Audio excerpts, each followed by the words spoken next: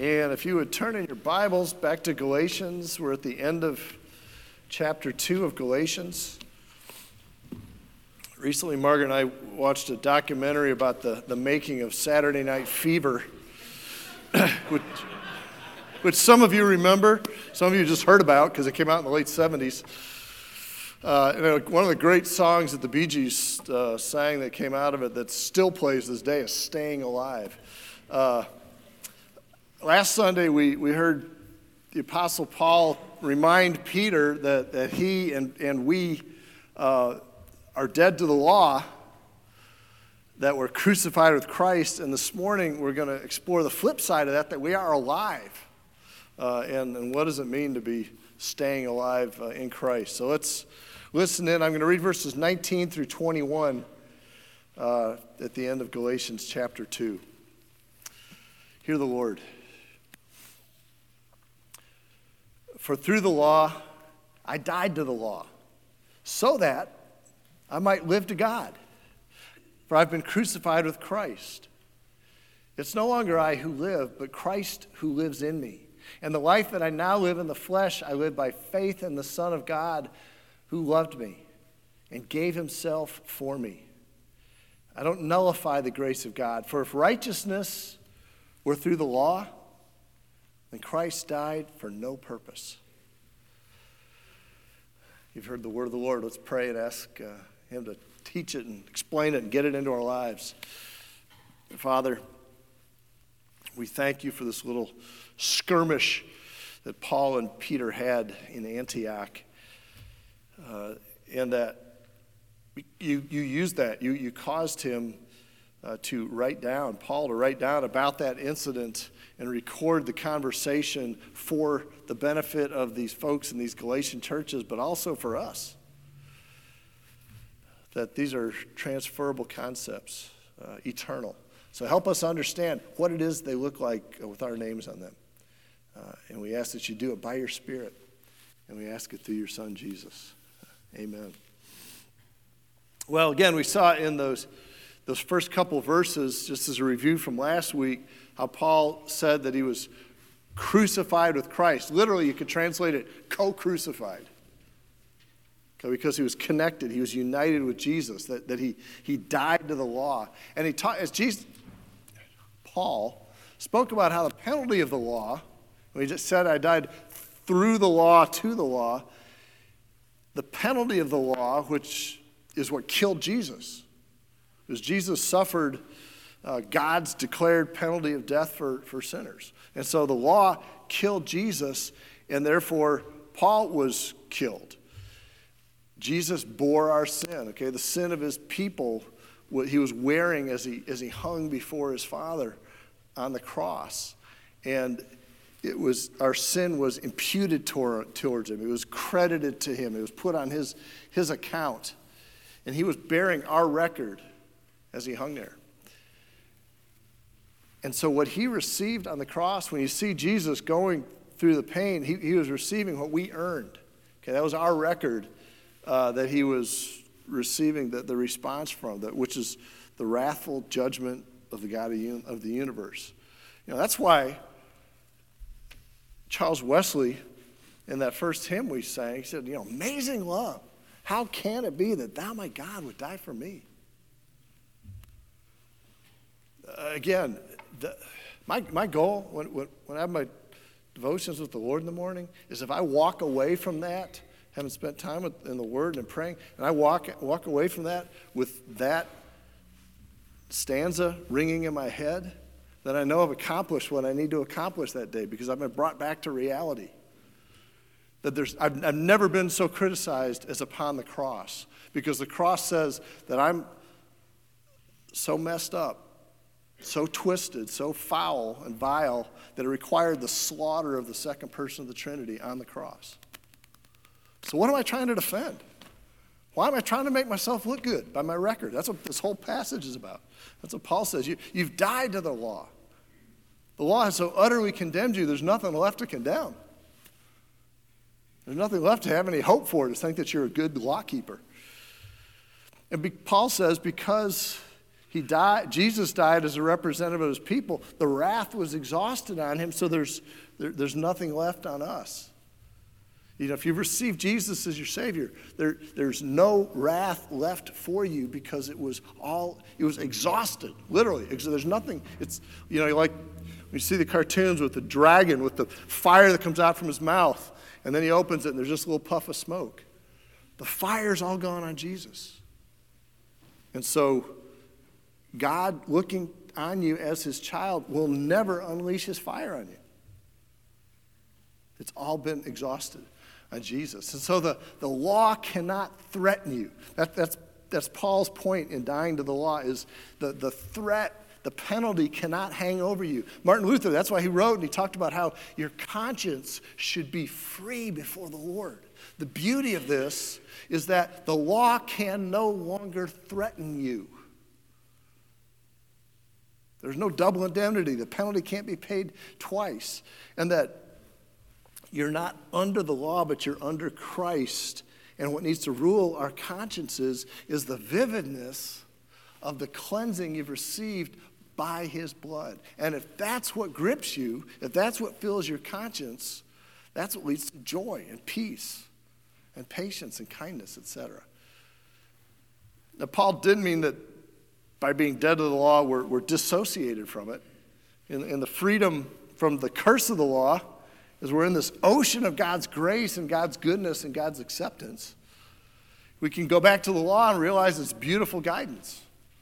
It's a picture of what it is to be Christ-like. The freedom of the gospel says, yeah, we need the law, but just to instruct us, not to crush us, not to hang over our conscience. And man, that is such a hard balance to maintain. That's why one of the biggest wrestlings throughout the history of the church in theology is how the law has been dealt with, the penalty is gone, but the law still remains. Jesus says not a jot or a tittle is going to go away. So Paul last week was talking about how we're dead to the law, and we talked about the penalty of the law. So this morning, we see in those same couple verses, 19 and 20, about how we're alive. Being dead to the law, there's life. He says, I died to the law. Why? So that I might live to God. I've been crucified with Christ, but Christ lives in me. It's not I who live because I'm dead, but it's Christ who lives in me. He's trying to show the fact that he doesn't have to walk on eggshells anymore. He's alive to live for God. I gave you the illustration last week about playing tennis, that when you're playing for points, you're what? Under the law. Miss, hit the ball in and you shall live. Hit the ball out and you're out. Okay? That's the law. And personally, I found my deficit to my deficiency is when I'm warming up and there's no points, nothing at stake, there's nothing legal, I can play real well. I can hit the ball the way I'm supposed to and use all the correct form.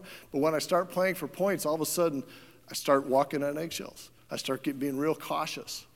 And ironically, end up performing much more poorly than before. And the focus that Paul is pointing us to, that the Lord wants us to make, he says, I don't want you to be focused on what you have to avoid, because you can be no further penalized. I want you to be focused on what you should do, on living for God. You don't have to worry about when you're going to trip and stumble, because you're going to. But we focus on the fact, the intent of the law was to show people how to live for God. But when people turned the law into this vehicle to be a path to God, then the law just became a slog. It was just like this relentless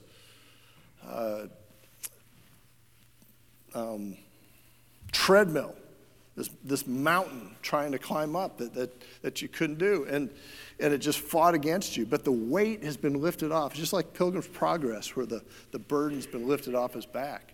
But it's much more than just mere relief to be yourself and live free.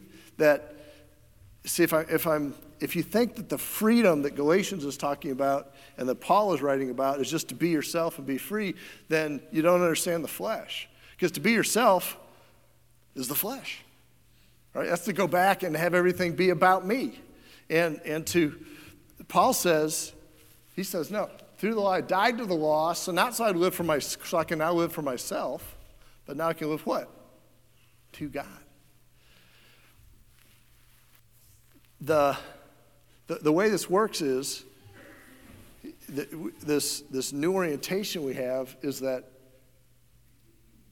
he says, the life I now live in the flesh, I'm sorry, back up. First part of verse 20. When he says it's no longer I live, he says Christ who lives in me. The way you live to God is that he actually gives you to himself to you. He is in your heart. He resides in you personally. And that's where the power is. He's not saying that you become God.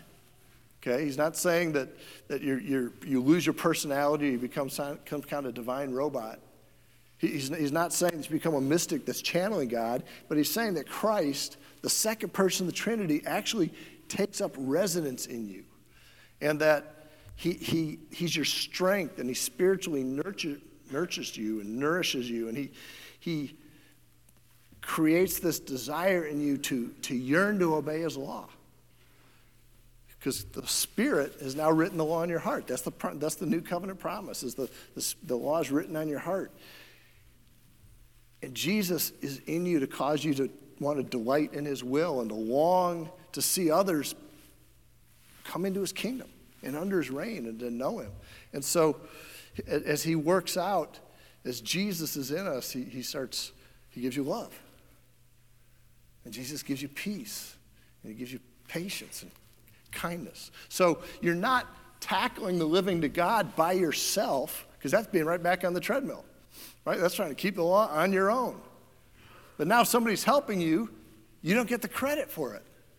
Okay, now when you keep the law, that's a gift because Jesus has done it for you. So it helps keep me from trying to steal away his glory. Now, the good news is Paul also lives in the real world. Okay, he knows it's not all rainbows and roses. That's where he says in the second part of it, he says, Christ lives in me, but he says, and the life I live in the flesh. See, that's the tension of the Christian life. Paul and you, he says, I've got Christ resident spiritually already in me, but the flesh is also resident, so there's battle going on in your heart. Okay, so when he says we're alive, and he says all these glorious things are available to us, he doesn't have his head in the sand. He speaks of and sees the reality of what's going on the inside. And this is what we call, you've heard Tim and I refer to it, the already but the not yet. The way you compute what's going on in the New Testament, in the Bible, how do I deal with all these promises that they don't seem like they've been fully fulfilled, but it says they've been fulfilled? Well, they have already been fulfilled, but they have not yet been fully fulfilled. Does that make sense? And here's where you get a great picture of it. We have been made alive. The flesh has been put to death, but it hasn't quite quit fighting. And some of you all remember the story I told years ago when I was in Boy Scouts and we were up at our camp, and our scoutmaster's grown son was with us, and he trapped and he caught this snapping turtle that was about, the shell was about this big around. And so we were going to make turtle stew. And so the neck on this thing is about this big around. So they had to get an axe. And they took an axe and, cut the head off the turtle. And the turtle ran around for 30 minutes after we cut his head off. It was remarkable. Thankfully, he didn't know where he was going, so he didn't get very far. And turtle stew's good. But what stuck in my mind all those years was that turtle, he was dead. He was dead. Sure enough dead. But he was acting like he was alive. That's the way the flesh is. The flesh is dead. In Romans, Paul writes to him, he says, reckon your flesh dead.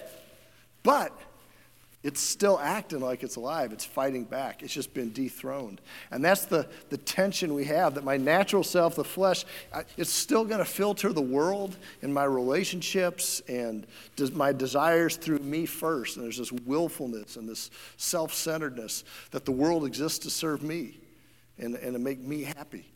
And the flesh hates the idea that I'm sick with sin. Okay, the flesh, the part of me that wants to be able to trust in my own wisdom. I know what I'm doing. I don't need anybody to tell me what to do. I got it right. That's the flesh. The flesh just defies the idea that my greatest need is a good physician to make me well.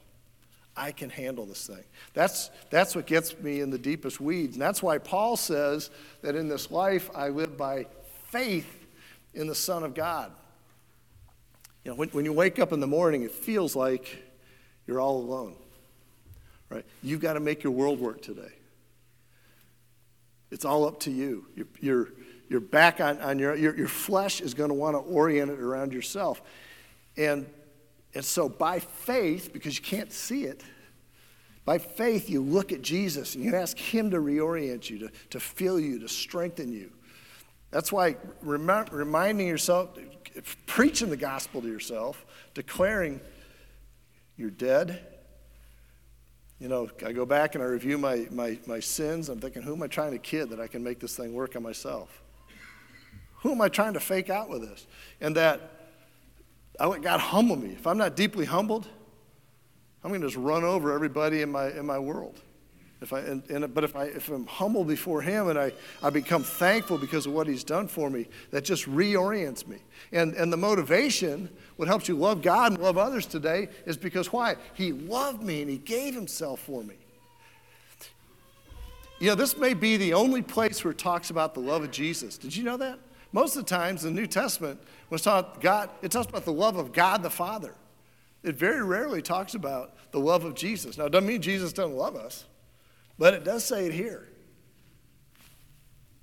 He says, I live by faith in the Son of God who loved me and gave himself for me.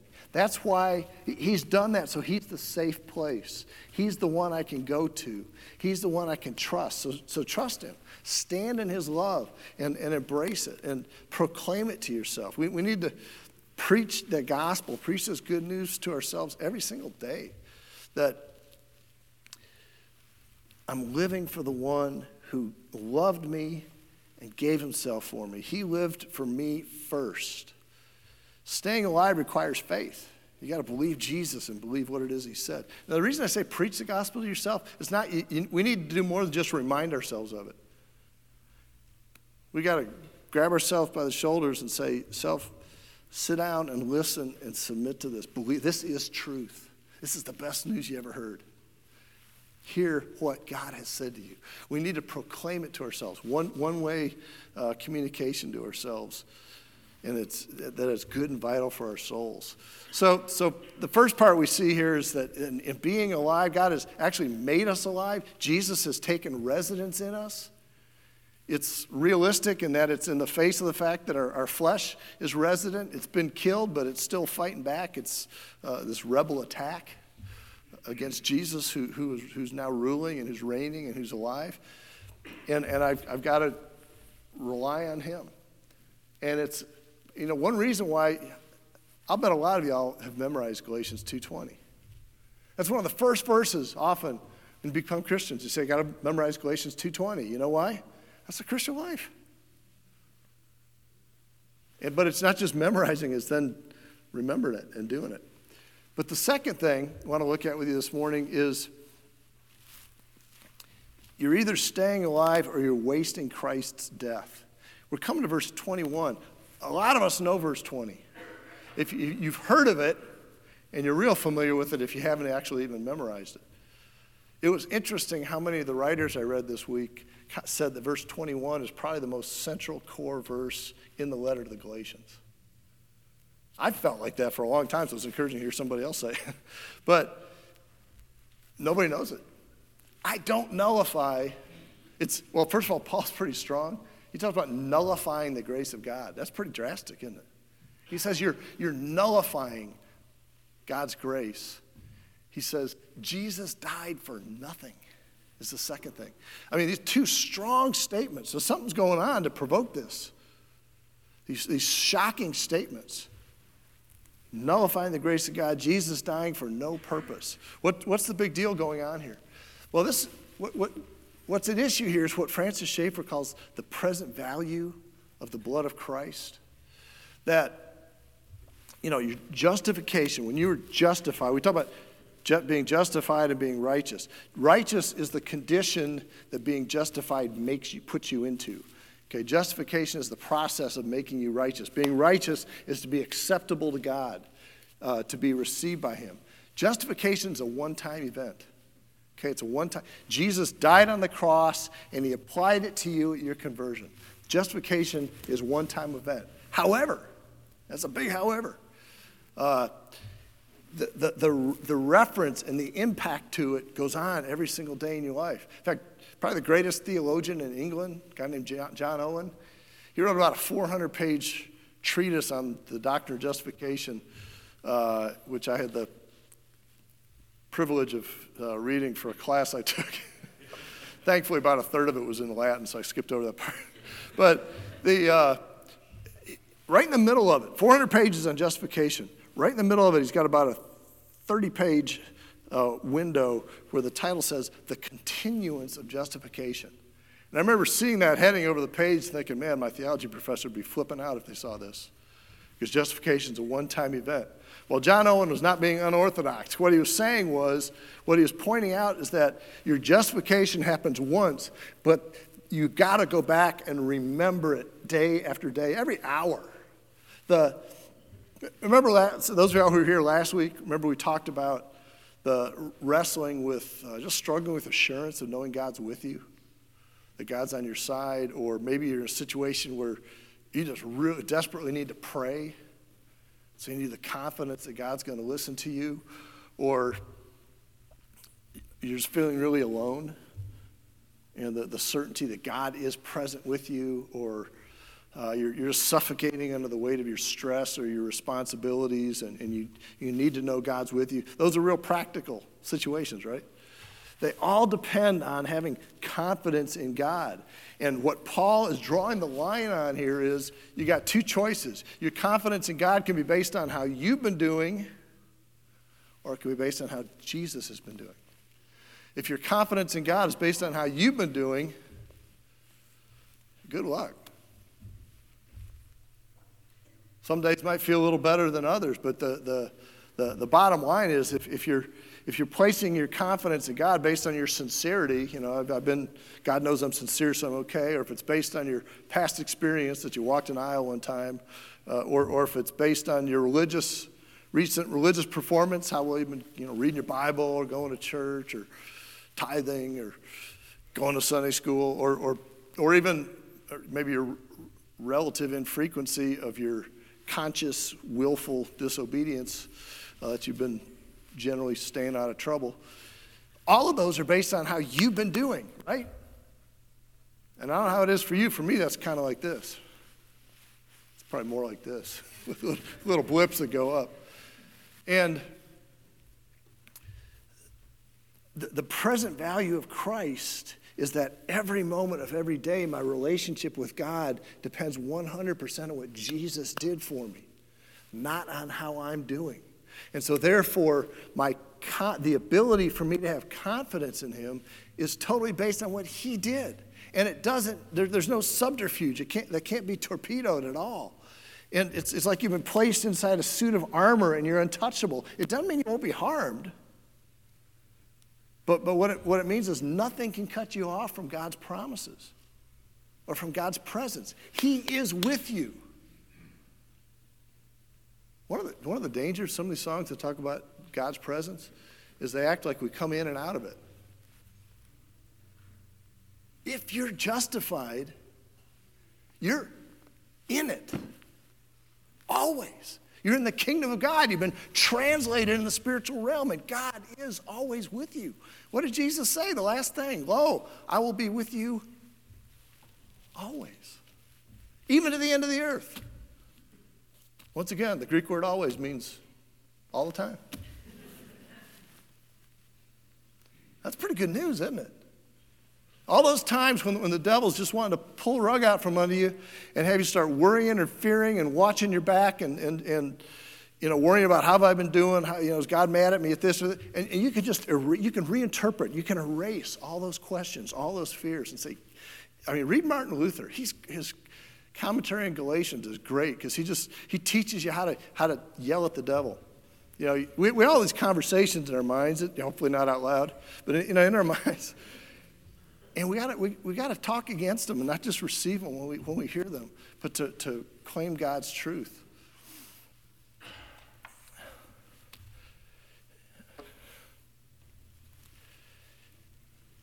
The last couple of weeks have been real busy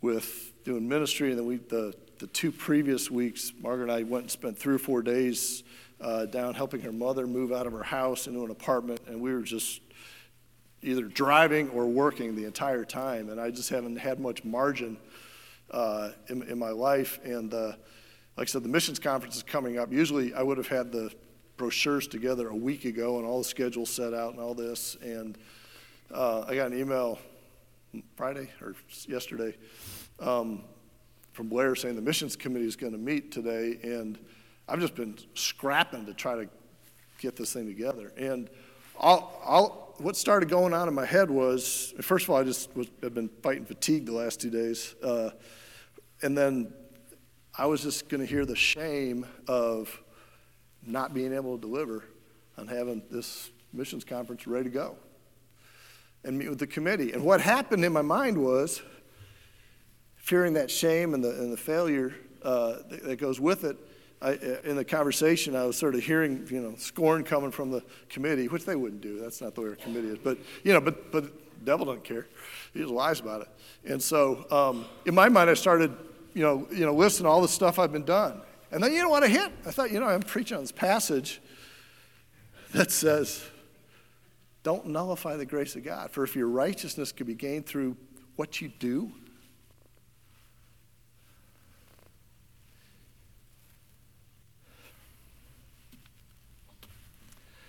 Christ died for nothing.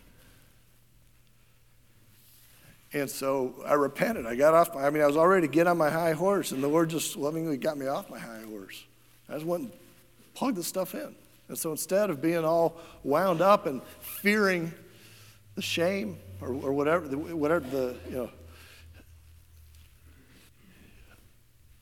I was able to embrace it and say, well, that's why the cross happened anyways, because of my record. What do I think? I'm trying to protect a record. And to actually have peace and joy last night because I got stuff ready, and this morning I didn't have all these things hanging over me. We go through this all the time. You ever find yourself driven by fear of shame? Of having your record exposed? Guess what? Your record will be exposed. Every one of us. You always hear the illustrations about what if we put up in a movie all your thoughts? You will. When you stand before the Lord. Every single person on this world. The good news is if you belong to Jesus, your record will just be covered with blood, paid for. No shame, no guilt. I want to wrap up, and I know this is going to run me over a little bit, but Hudson Taylor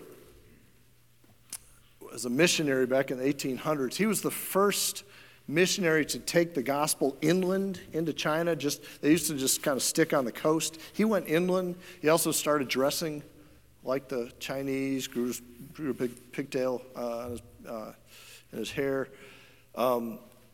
Famous missionary. He'd been on the field several years, and he wrote this letter to his sister, and it's just had a huge effect on me, being able to rest in what Jesus has done. And I hope it'll help some of you all.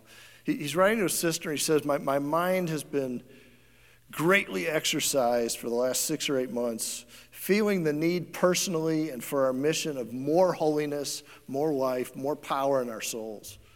But personal need stood first and was the greatest. I felt the ingratitude, the danger, the sin of not living nearer to God.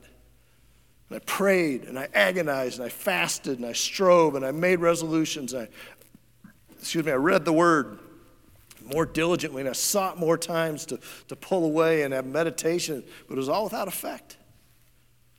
Every day, almost every hour, the consciousness of sin oppressed me. I knew if I could only abide in Christ, all would be well, but I couldn't. I began the day with prayer, determined not to take my eye from Jesus for a moment, But then the pressure of duty, sometimes very trying, constant interruptions, apt to be so wearing, often caused me to forget him. And then one's nerves get so fretted in this climate. The temptations to irritability and hard thoughts and sometimes unkind words are all the more difficult to control. Each day brought its register of sin and failure, of lack of power. To will was indeed present with me. I wanted to do what was right, but how to perform it, I couldn't figure it out. And then came the question, is there no rescue? Is it going to be like this to the end? Constant conflict? And instead of victory, too often defeat? How could I preach with sincerity that to those who receive Jesus, to them he gave power to become like the sons of God, when it wasn't like that in my experience? He says, instead of growing stronger, I seem to be getting weaker and having less power against sin. And no wonder, for faith and even hope were getting very low. I hated myself. I hated my sin. And yet I got no strength against it. I felt I was a child of God. His spirit in my heart would cry in spite of everything, Abba, Father. But to rise to my privileges as a child, I was utterly powerless. I thought that holiness, practical holiness, was to be gradually attained by a diligent use of the means of grace. I felt there was nothing I so much desired in this world, nothing so much I needed, but so far from actually getting it, the more I pursued and strove after it, the more it eluded my grasp till hope itself almost died out. And I began to think that maybe to make heaven sweeter, God just wouldn't give it down here. He said, I don't think I was striving to attain it in my own strength. I knew I was powerless. I told God so. I asked him to give me help and strength, and sometimes I almost believed he would keep and uphold me. But on looking back in the evening, alas, there was but sin and failure to confess and mourn before God. All the time, I felt assured there was in Christ all I needed. But the practical question was how to get it out. He was rich, truly, but I was poor. He was strong, but I'm weak. I knew full well there was in the root, in the stem, abundant fatness. But how to get it into my puny little branch was the question. As gradually the light was dawning on me, I saw that faith was the only prerequisite. That was the hand to lay hold on his fullness and to make it my own. But I didn't have this faith. I strove for it, but it wouldn't come. I tried to exercise it, but in vain. Seeing more and more the wonderful supply of grace laid up in Jesus, the fullness of my precious Savior, my helplessness and guilt seemed to increase. I prayed for faith, but it didn't come. What was I to do? When my agony of soul was at its height, a sentence in a letter from dear McCarthy was used to remove the scales from my eyes, and the Spirit of God revealed the truth of our oneness with Jesus as I'd never known it before. McCarthy, who had been exercised with the same sense of failure, but saw the light before I did, wrote, But how to get faith strengthened? Not by striving after faith, but by resting on the faithful one. Not by striving after faith, but by resting on the faithful one. As I read it, I saw it all. Paul writes, if we don't believe, he remains faithful. I looked to Jesus and I saw that he had said, I'll never leave you. I thought, there's rest. I've striven in vain to rest in him, and I'll strive no more. For has he not promised to abide with me, never to leave me, never to fail me? And dearie, he never will. But that's not all he showed me. As I thought of the vine and the branches, what light the blessed Spirit poured direct into my soul. How great seemed my mistake in wanting to get out the sap, the fullness out of him. I saw not only that Jesus would never leave me, but I was a member of his body, of his flesh, and of his bones. The vine, now I see, is not the root merely, but it's the whole thing. the root, the stem, the branches, the twigs, the leaves, the flowers, the fruit. And Jesus is not only that, he's soil and sunshine and air and showers and 10,000 times more than what we've ever dreamed, wished for, or needed. He says, oh, my dear sister, it's a wonderful thing to be really one with the risen and exalted Savior, to be a member of Christ, to be attached to him. Think about what it involves. Can Jesus be rich and I be poor? Can your right hand be rich and your left hand poor? Or your head be well fed while your body starves? It says, think of the bearing on prayer. Can a bank clerk say to a customer, it was just your hand that wrote that check, not you? Or I can't pay this sum to your hand, only to you yourself? No more can your prayers or mine be discredited if we come in the name of Jesus, as long as we stay within his credit, which is huge. If we ask anything unscriptural or not in accordance with the will of God, Christ couldn't do that. But if we ask anything according to his will, he hears us. And we know that we have the petitions that we desired from him. He says the sweetest part, if you can call one part sweeter than another, is the rest which full identification with Christ brings.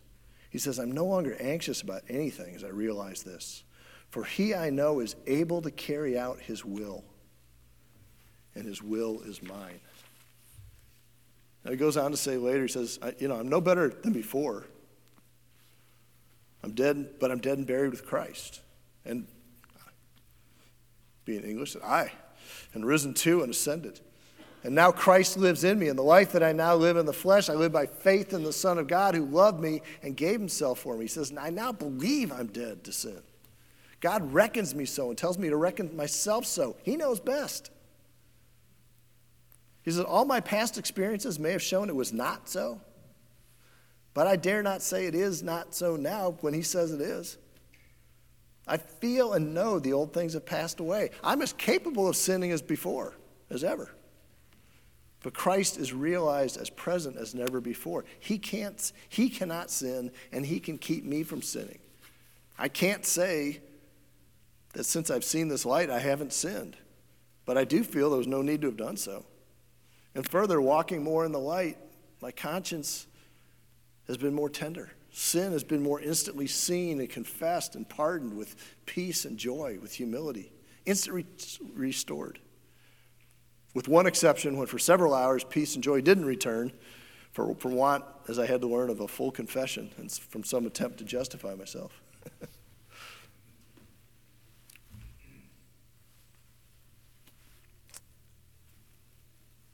That letter turned my life upside down because I was able to hear through his experience for me that it's not about what we do, not even about our believing. Some of y'all struggle in the same way he did. Most of us do. If you're really paying attention, you have a heart. But what he recognized, what changed everything for him, was realizing God had done it. Jesus had done it. He just had to receive what Jesus had and cling to that. And God produced the holiness. God started to produce the change and the joy and the peace.